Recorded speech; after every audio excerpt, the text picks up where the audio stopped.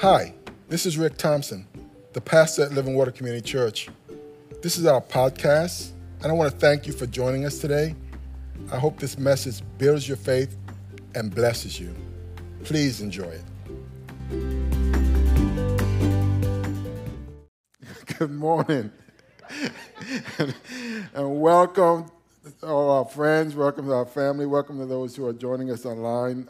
As I've been saying for the last few weeks, if you're joining us online, if you would go ahead and like, subscribe, and share this message. Many of you have been doing it. I want to say thank you for doing it. Thank you guys for coming today. We are in the middle of a summer series that we've been calling The Gospel According to Marvel, where we've been noticing that in many cases art imitates life. Take Natalia Eleonova Romanoff, more commonly known as Natasha Romanoff, a fictional character portrayed by Scarlett Johansson in the movies, based on the Marvel Comics character of the same name, sometimes known by her alter ego. What's her alter ego? The Black Widow. The Black Widow. Now, what's her claim to fame? Romanoff is a spy, and clearly she's an expert in hand-to-hand combat, trained in a Red Room somewhere in Russia, supposedly, from childhood. She eventually joins the counterterrorism agency SHIELD. She changes from the bad guys to the good guys and becomes a key member and eventually leader of the Avengers. Now, truth is, though, concerning her, well, there's a new movie that's come out. She's had a tortured past. Anyone seen the new movie yet? One? All right, two. I went with my daughter as well. Research. Anyway, she had a tortured and sordid past, and keeps kind of catching up to her from time to time. Things that she wished she could have and would have done differently, especially now that she is a double agent. Always has been. She has some regrets. And again, I'm excited for the summer release of The Black Widow, as it does indeed answer a lot of those past questions and brings closure to some of her troubled past. Now, with that said, the Bible also highlights an unlikely double agent hero who kind of risked her life to do right, but she too has a sordid past, and she desperately needs divine intervention if she's going to survive. It kind of reminded me of a story that I heard about a businessman who needed $1 million to close an important business transaction. And so he goes to church. Where else would you go, right? He comes up to the altar at the end of the service, and he starts to pray for the money. He kneels down, he starts to pray, and next to him a guy is praying for $100 that he needed to pay off an urgent debt. Well, the businessman took out his wallet right away, and he took out a $100 bill, pressed it into the man's hands, and overjoyed, the man got up and started praising God, and he left the church. Well, the businessman then closed his eyes again, knelt down and prayed. And he says, and Lord, now that I have your undivided attention. Folks, if we can only be assured that we have God's undivided attention. Because many of us have lots of hopes and dreams and desires, things that we think we need and wish we would have been answered yesterday. My son shared with us, even if it's small things, right? My son shared with my wife on the phone last week that before I go any further, let me just go ahead and wish my beautiful bride of over 30 years a happy birthday. I love you, Deborah. Yes. But she was on the phone with Ricky, and Ricky was telling us that our granddaughter, Eva, was praying that night, because they prayed with the kids that night. She was praying that her grandma and her pop-pop would come see her the next day. And we said, Deborah got off the phone and told me right away. I said, okay, well, she has more than one grandma and pop-pop. They're here today. Come on. I could just call them up on the phone, right? No, I didn't say that. But so Deborah said, well, we need to go over there the next day. So after work, we packed up, and we kind of just showed up at the house. And she was like so surprised. She says, oh, my goodness, God answered my prayers. It was so cute. Now, Eva's request was simple, for sure, and easy. But some of the things that we're facing aren't that easy, as getting in a car and just showing up and answering a prayer request like that. Some of us are facing financial issues, or desperately seeking a change in our medical situation, or we're having relationship problems or career issues, and it would seem that we would need God's divine intervention. I know I would want God's divine intervention in these situations. And so today's message kind of speaks to how we lay the groundwork for having God intervene in our lives and what that looks like, in a message that I've entitled The Unlikely Double Agent Hero. The Unlikely Double Agent Hero. Everyone should have been given an outline. Take it out and wave it at me if you will. If you don't have one, raise your hand. Let's get one to you.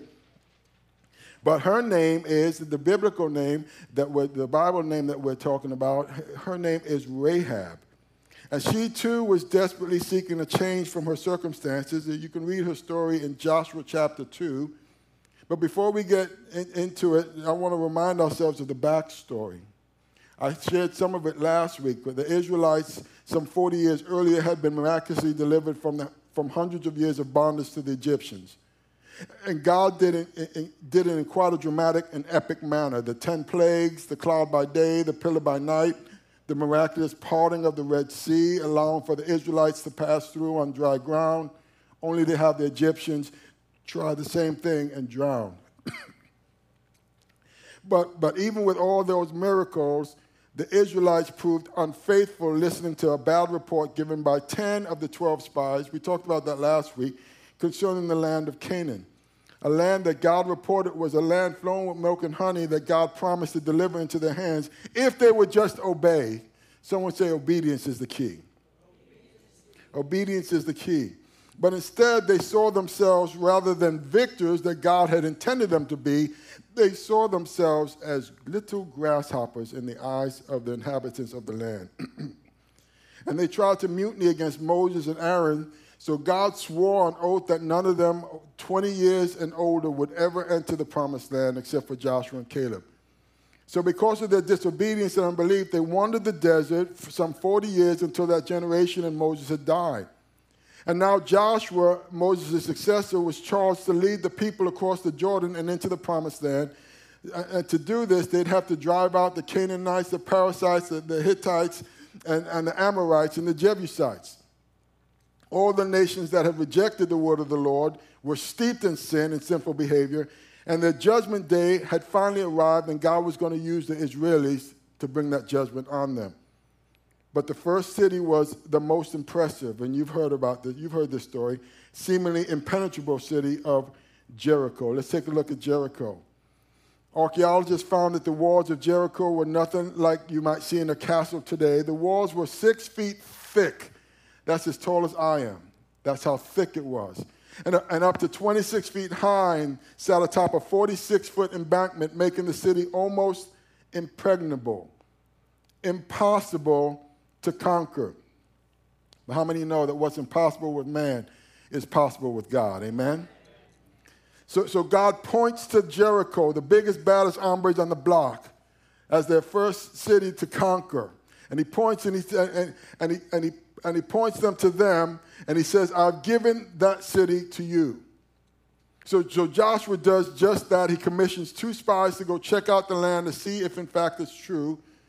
And the whole spy thing didn't work out so well the last time they tried it. We can only hope that these guys are going to come back with a better report. And in this case, they didn't disappoint.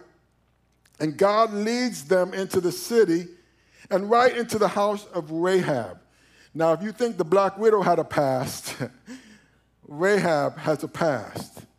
Rahab has a past because what does she do by profession? She is a prostitute. God leads the spies into a house of ill repute by the name of Rahab, who runs that establishment. Now, mind you, in my mind, there's only one reason for this encounter to be taking place. Only one reason at all, and that was that God was going to save Rahab. Amen? Would God do something like that for someone like her? Yeah. How many know? Yes, he would. I promise you he would. Can I just say this? As far as God's concerned, it doesn't matter where you come from. It matters where you're going. Amen? It doesn't matter what you've done. It matters what you're doing. It's not who you are, but who you belong to. And Rahab, though she's got this wild past and wanted for all the wrong reasons, at the approach of the Israelites, against all hope, she saw a way out and reached for it with all of her heart, and she becomes this unlikely double agent hero for the good guys. I'm talking to someone out there, maybe someone who's listening online. Because in Christ and Him alone, we can have new beginnings and a fresh start. Amen? Amen. Now, can I just say this? Jesus was called a friend of sinners. And my prayer is that Living Water Community Church would be considered friends to sinners. Amen? Sinners are welcome here, not to stay stuck in their sin. I mean, He loves us enough to accept us the way we are, but you've heard me say this before, but He loves us too much to keep us that way. Amen? But hear me, sinners are welcome here. Unfortunately, today, the Rahabs of the world wouldn't be welcome in many churches, and that's just sad. And so the spies end up at Rahab's house under the leading of the Lord. And word gets back to the king of Jericho that the spies have entered their land and have been spotted going into her house. So Rahab hides them on the roof of her house under the stalks of flax, which is a type of plant that she laid out on top of her roof. And when the king's men came, she lies to them and tells them that they did come, but they left. If you hurry, they went off that way. You can go catch them. And off they go in hot pursuit. And then she goes up to the roof to talk to the spies. And this is where we pick up the story in Joshua chapter 2, verse 8. Before the spies went to sleep that night, Rahab went up on the roof to talk with them. I know the Lord has given you this land, she told them. We are all afraid of you. Everyone in the land is living in terror. For we have heard how the Lord made a dry path for you through the Red Sea when you left Egypt. And we know what you did to Sihon and Og, the two Amorite kings east of the Jordan River, whose people you completely destroyed.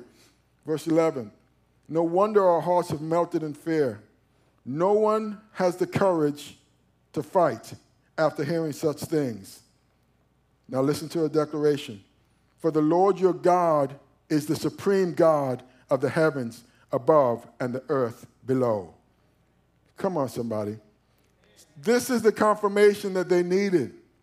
The knowledge of what God was doing with them and through them had preceded them. And the fear of the Lord was all over the people of Jericho. There wasn't going to be much of a fight, even though they lived behind these massive walls, these impregnable walls. They knew there wasn't going to be much of a fight. But this also proved that Rahab was a believer in the God of the Israelites. And so now she starts to plead her case in verse 12. Now swear to me by the Lord that you will be kind to me and my family, since I've helped you. Give me some guarantee when Jericho is conquered that you will let me live along with my father and my mother and my brothers and my sisters and all their families. Folks, she didn't just want to save herself. She wanted to save everybody in her family. Amen? That should be our desire as well. My desire is not just for me to make it to heaven. I want my family to go with me. I want my cousins and my brothers and my sisters, I want them all to come with me. My mom's a great example. She's always preaching Jesus to the family because she wants them in heaven with her. Verse 14, we offer our own lives as a guarantee for your safety, the men agreed. If you don't betray us, we will keep our promise and be kind to you when the Lord gives us the land. Verse 15, listen real closely. Then since Rahab's house was built into the town wall, where was it built? Into the town wall. I want you to take note of that. Excuse me. She let them down by a rope through the window. Escape to the hill country, she told them. Hide there for 3 days for the men searching for you. Then when they have returned, you can go on your way. Before they left, the men told her, we will be bound by the oath we have taken only if you follow these instructions. When we come into the land, you must leave this scarlet rope hanging from the window through which you let us down. And all your family and your members and your father and your mother and your brothers and all your relatives must be here inside the house. Turn to someone and say, stay in the house. The safest place to be is in the house. Come on, somebody. I'm talking about God's house, all right? Because if you wander outside the house, there's going to be danger. If you wander outside the house, that something might happen. But there's a principle here. We need to stay in the house. If they go out into the street and are killed, it will not be our fault. But if anyone lays a hand on the people inside this house, we'll accept the responsibility for their death. If you betray us, however, we are not bound by this oath in any way. I accept your terms, she replied, and she sent them on their way, leaving the scarlet rope hanging in the window. And the spies went up in the hill country and stayed there 3 days. The men who were chasing them searched everywhere along the road, but they finally returned without success. And the 2 spies came down from the hill country, crossed the Jordan River, and reported to Joshua all that had happened to them. And the Lord has given us the whole land, they said, for all the people in the land are terrified of us. Now again, of course, this was proof that they needed that God was indeed going to deliver Jericho into their hands. But we also see in Rahab the evidence of someone who's responding to the word of the Lord in her time and in her day, making the necessary changes to please God and to save herself and her family. In spite of the fact of her past, how many know the grace of God reached her as well? Amen? Now listen to what the scripture says about grace. Ephesians 2:8-9. It says, God saved you by his grace when you believed. You can't take credit for this. It is a gift from God. Salvation is not a reward for the good things we have done, so none of us can boast about it. It's not about how good we are. It's always about how good God is. Amen? That's what his grace is all about. And we need God's grace in our lives. But the evidence that God's grace is working in you, listen to me. The evidence that God's grace is working in you, the proof that God's grace is working in you, is a changed life. It's a changed life. Now let me put it this way. Where there is no change, you're probably not saved. I'm not saying you didn't say a prayer. I'm saying you probably did say a prayer. I'm saying you didn't really repent from the things that Christ died on the cross to save you from. How do I know? Because you're still doing the same things. There's no change. Nothing has changed. Now, I just don't want any of the flock that God entrusted me to teach and to oversee and to teach his word. I don't want anyone to be deceived. I don't want anyone under the sound of my voice to hear these words eventually, because my Bible says we are eventually all going to stand before the judge of the living and the dead. His name is Jesus Christ. And we're all going to stand before him. I don't want anyone who comes here, who have come here, who listens online to hear these words, depart from me, I never knew you. Now, not my words, Jesus said it, Matthew chapter 7, verse 21. This is what he said. He says, not everyone who says to me, Lord, Lord, will enter the kingdom of heaven, but only he who does what? Help me, somebody, please, help me. Anyone who does what? Who does the will of who? Of themselves? Of themselves? Of who? Of my Father who is in heaven. Many will say to me on that day, Lord, Lord, did we not prophesy in your name? And in your name drive out demons and perform many miracles? And then I will tell them plainly, I never knew you.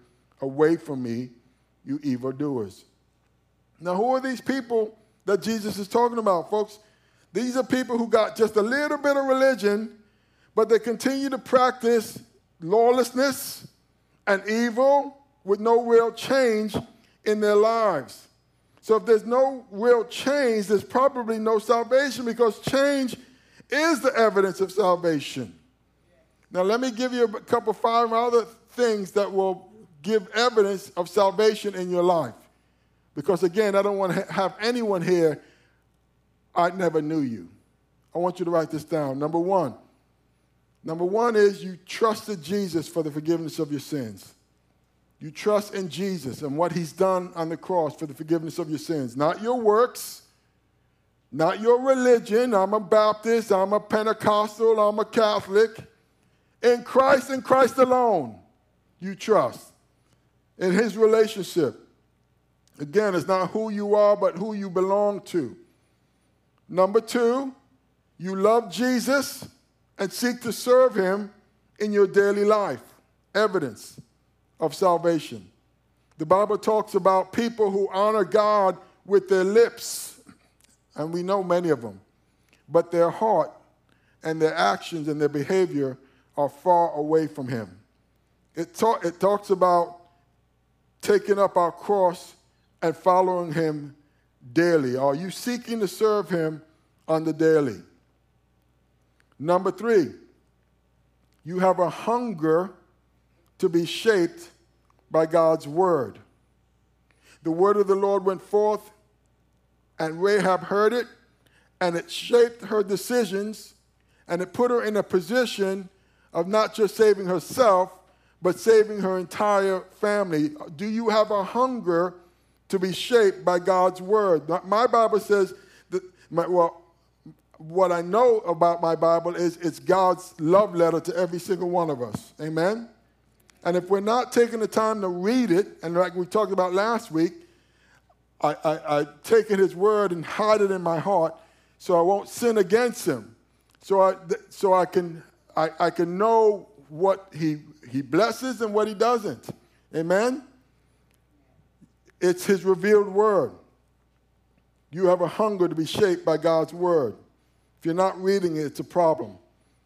And number 4, you start growing, or you're starting to grow in the fruit of the Spirit. Now, what's the fruit of the Spirit? Love, joy, peace, patience, kindness, self-control. I'm not talking about perfection. I'm talking about direction.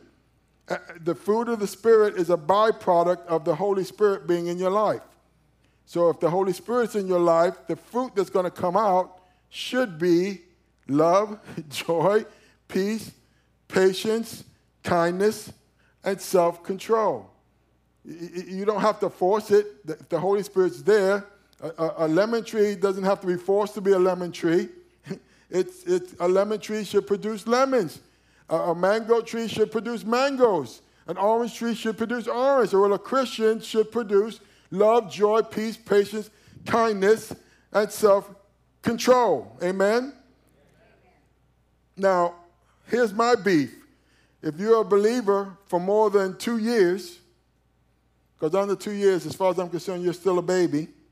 But if you're a believer for more than 2 years, 5 years, 20 years, and you're still as mean as a viper, proud as a peacock, and mad as a hatter, come on, somebody. Something is wrong. Something didn't take somewhere. We need to grow in the fruit of the Spirit in our lives. This is evidence of change and salvation. And let me give you the 5th one. You feel conviction for your sins and try to make things right if and when you blow it. Because none of us are perfect. We are going to blow from time to time. Someone's going to cut you off. Someone's going to hit your little buttons, push your little buttons, and you're going to blow things. Well, do you feel bad when it happens? Do you apologize? Some of us, we don't apologize for nothing. We're like the Fonz. Remember back in the day when the Fonz was on TV? So young people say, who? They don't know who I'm talking about. But people my age and older, they know who I'm talking about. Hey, right? The Fonz was the coolest person on the planet, right? He'd go into the bathroom, he'd take out his comb, and then he'd look in the mirror and go, hey, I always look good. Well, he had a problem. When it came time to apologize, he would always say, he had a problem in that area as well. Let us not have the Fonz problem when we blow it. You know why? Because the Bible says God opposes the proud, but he gives grace to the humble. And when we humble ourselves, we'll find that God's love is bigger than our greatest sin and our biggest failures. That's what Rahab found out. And God says in the Bible that it's not his will that anyone should perish, but that all, someone say all should come to repentance. That means we all have some repenting to do. If you look in the mirror and you can't find nothing out of place and nothing wrong with yourself, internally, something is wrong. We all have things that we can turn to God and repent of. Now, did God come through for the unlikely double agent Rahab? If you read the story, you know he sure did. Remember where Rahab's house was? Where was it? In the city wall, right? And when the walls came down, one house stayed standing. The one, listen, with the red ribbon hanging out the window. Come on, somebody. Amen? Amen?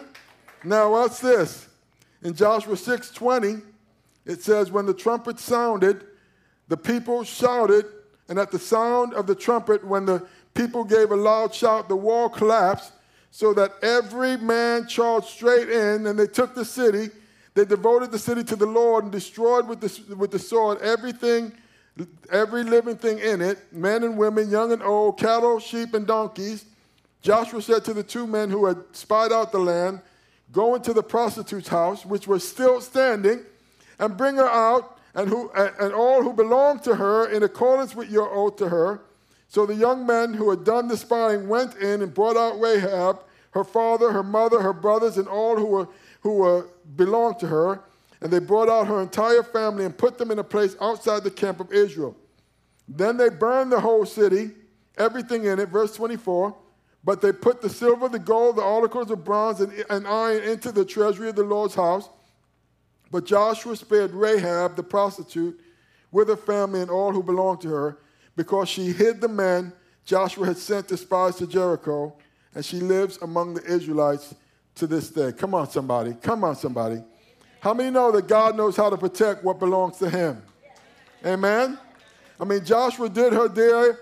She lowered them out of the thing. He said, now, if we're going to continue with our deal, I got to see this red ribbon. And if I don't see this red ribbon, our deal is off. And when God saw the red ribbon hanging out of her window, all the other places crumbled, but hers stayed standing up. And that red ribbon was hanging there even after. And everybody in that house got saved. Everybody in that house got saved. The death angel passed that house over. To the Israelites, he told the same thing. When I see the blood on the lintel, on the side post, when I see the blood on your doorpost, the death angel is going to pass you over. And the death angel came to the Egyptians, but it did not touch any of the Israelites, because when God saw the blood, I'm talking to someone in here, because to the world he says the same thing. When I see the blood of my son, the Lamb of God that takes away the sins of the world, you will pass from death to life. You will receive the grace through faith through him. Ephesians 2:8-9. It's by grace you've been saved through faith, and this not of yourself. It's a gift of God, not as a result of works, so that no man may boast. Are you covered by the blood of the Lamb? Are you covered by the blood of the Lamb? Now listen to me. You want further evidence of God's grace in Rahab's life? Listen to this. This will blow your mind. Matthew chapter 1, verse 6. This is the genealogy of Jesus, the Messiah, the son of David, the son of Abraham. Abraham was the father of Isaac. Isaac the father of Jacob. Jacob the father of Judah and his brothers. Judah the father of Perez, Zerah, whose mother was Tamar. Perez, the father of Hezron. Hezron, the father of Ram. Ram, the father of Amminadab. Amminadab, the father of Nahshon. Nahshon, the father of Salmon. Salmon, the father of Boaz. You remember Boaz, the God's kinsman redeemer?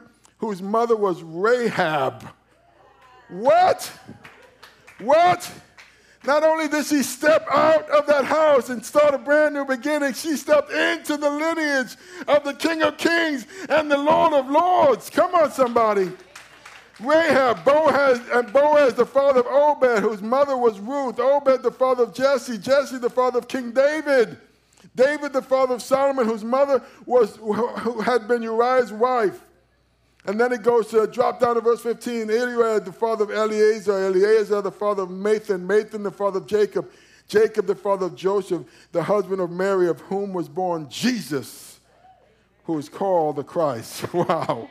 Wow. Listen to me. Listen to me.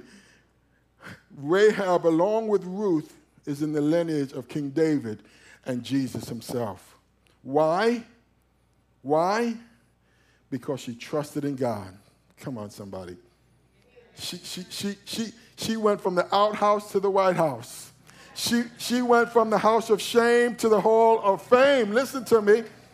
It's never too late to become that person that God wants you to be. Amen? Because what God did for her, he'll do for us.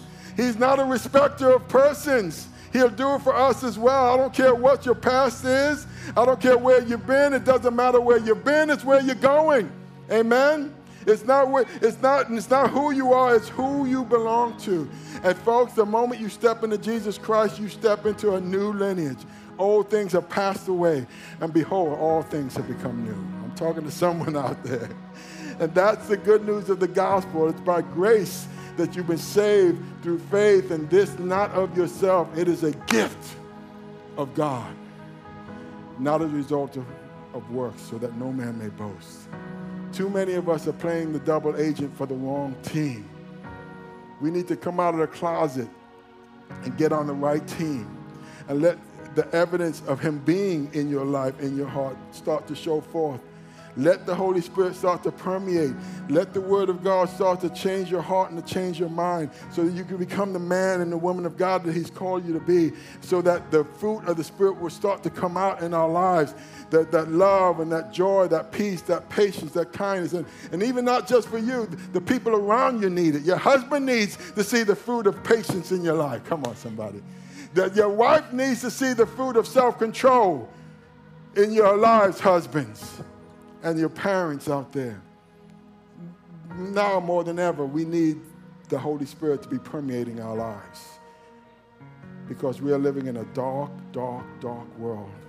And people are literally slipping into eternity every moment. And they need to desperately hear the good news that Jesus Christ is not holding our sins against us.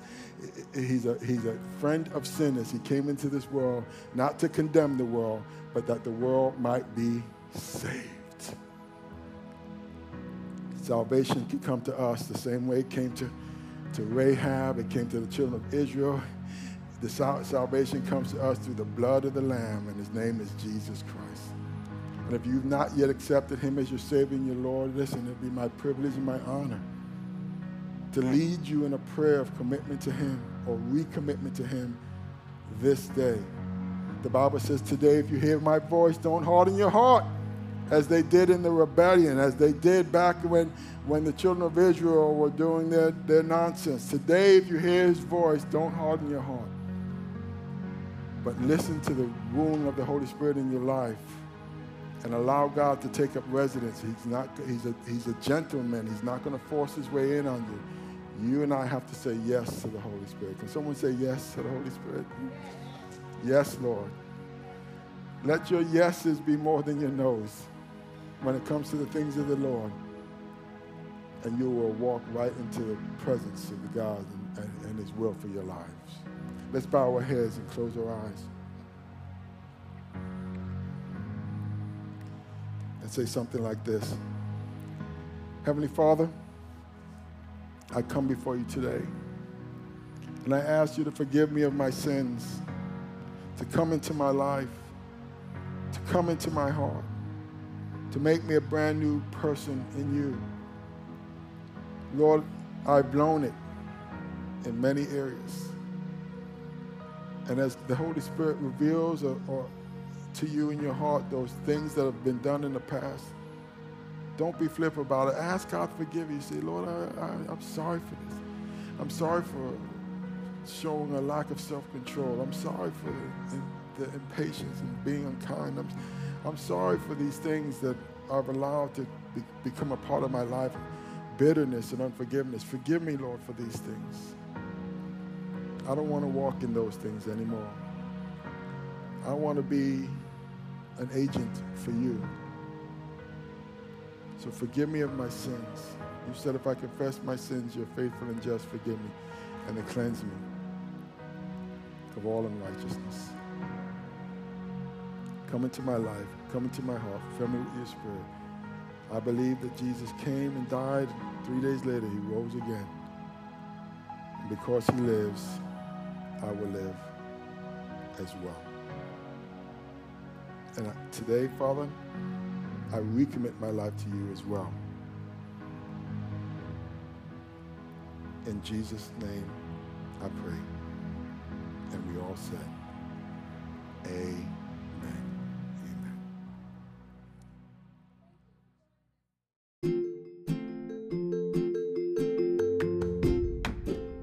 Thank you so very much for listening to this message. We hope you were truly blessed. If you were, please subscribe to our podcast if you haven't already, and share it with a friend. Doing so will cause the seeds of God's word and the message of his love to spread like wildfire. So thanks again for partnering with us in this important way. Stay thirsty for Christ, my friends, until the whole world hears. God bless.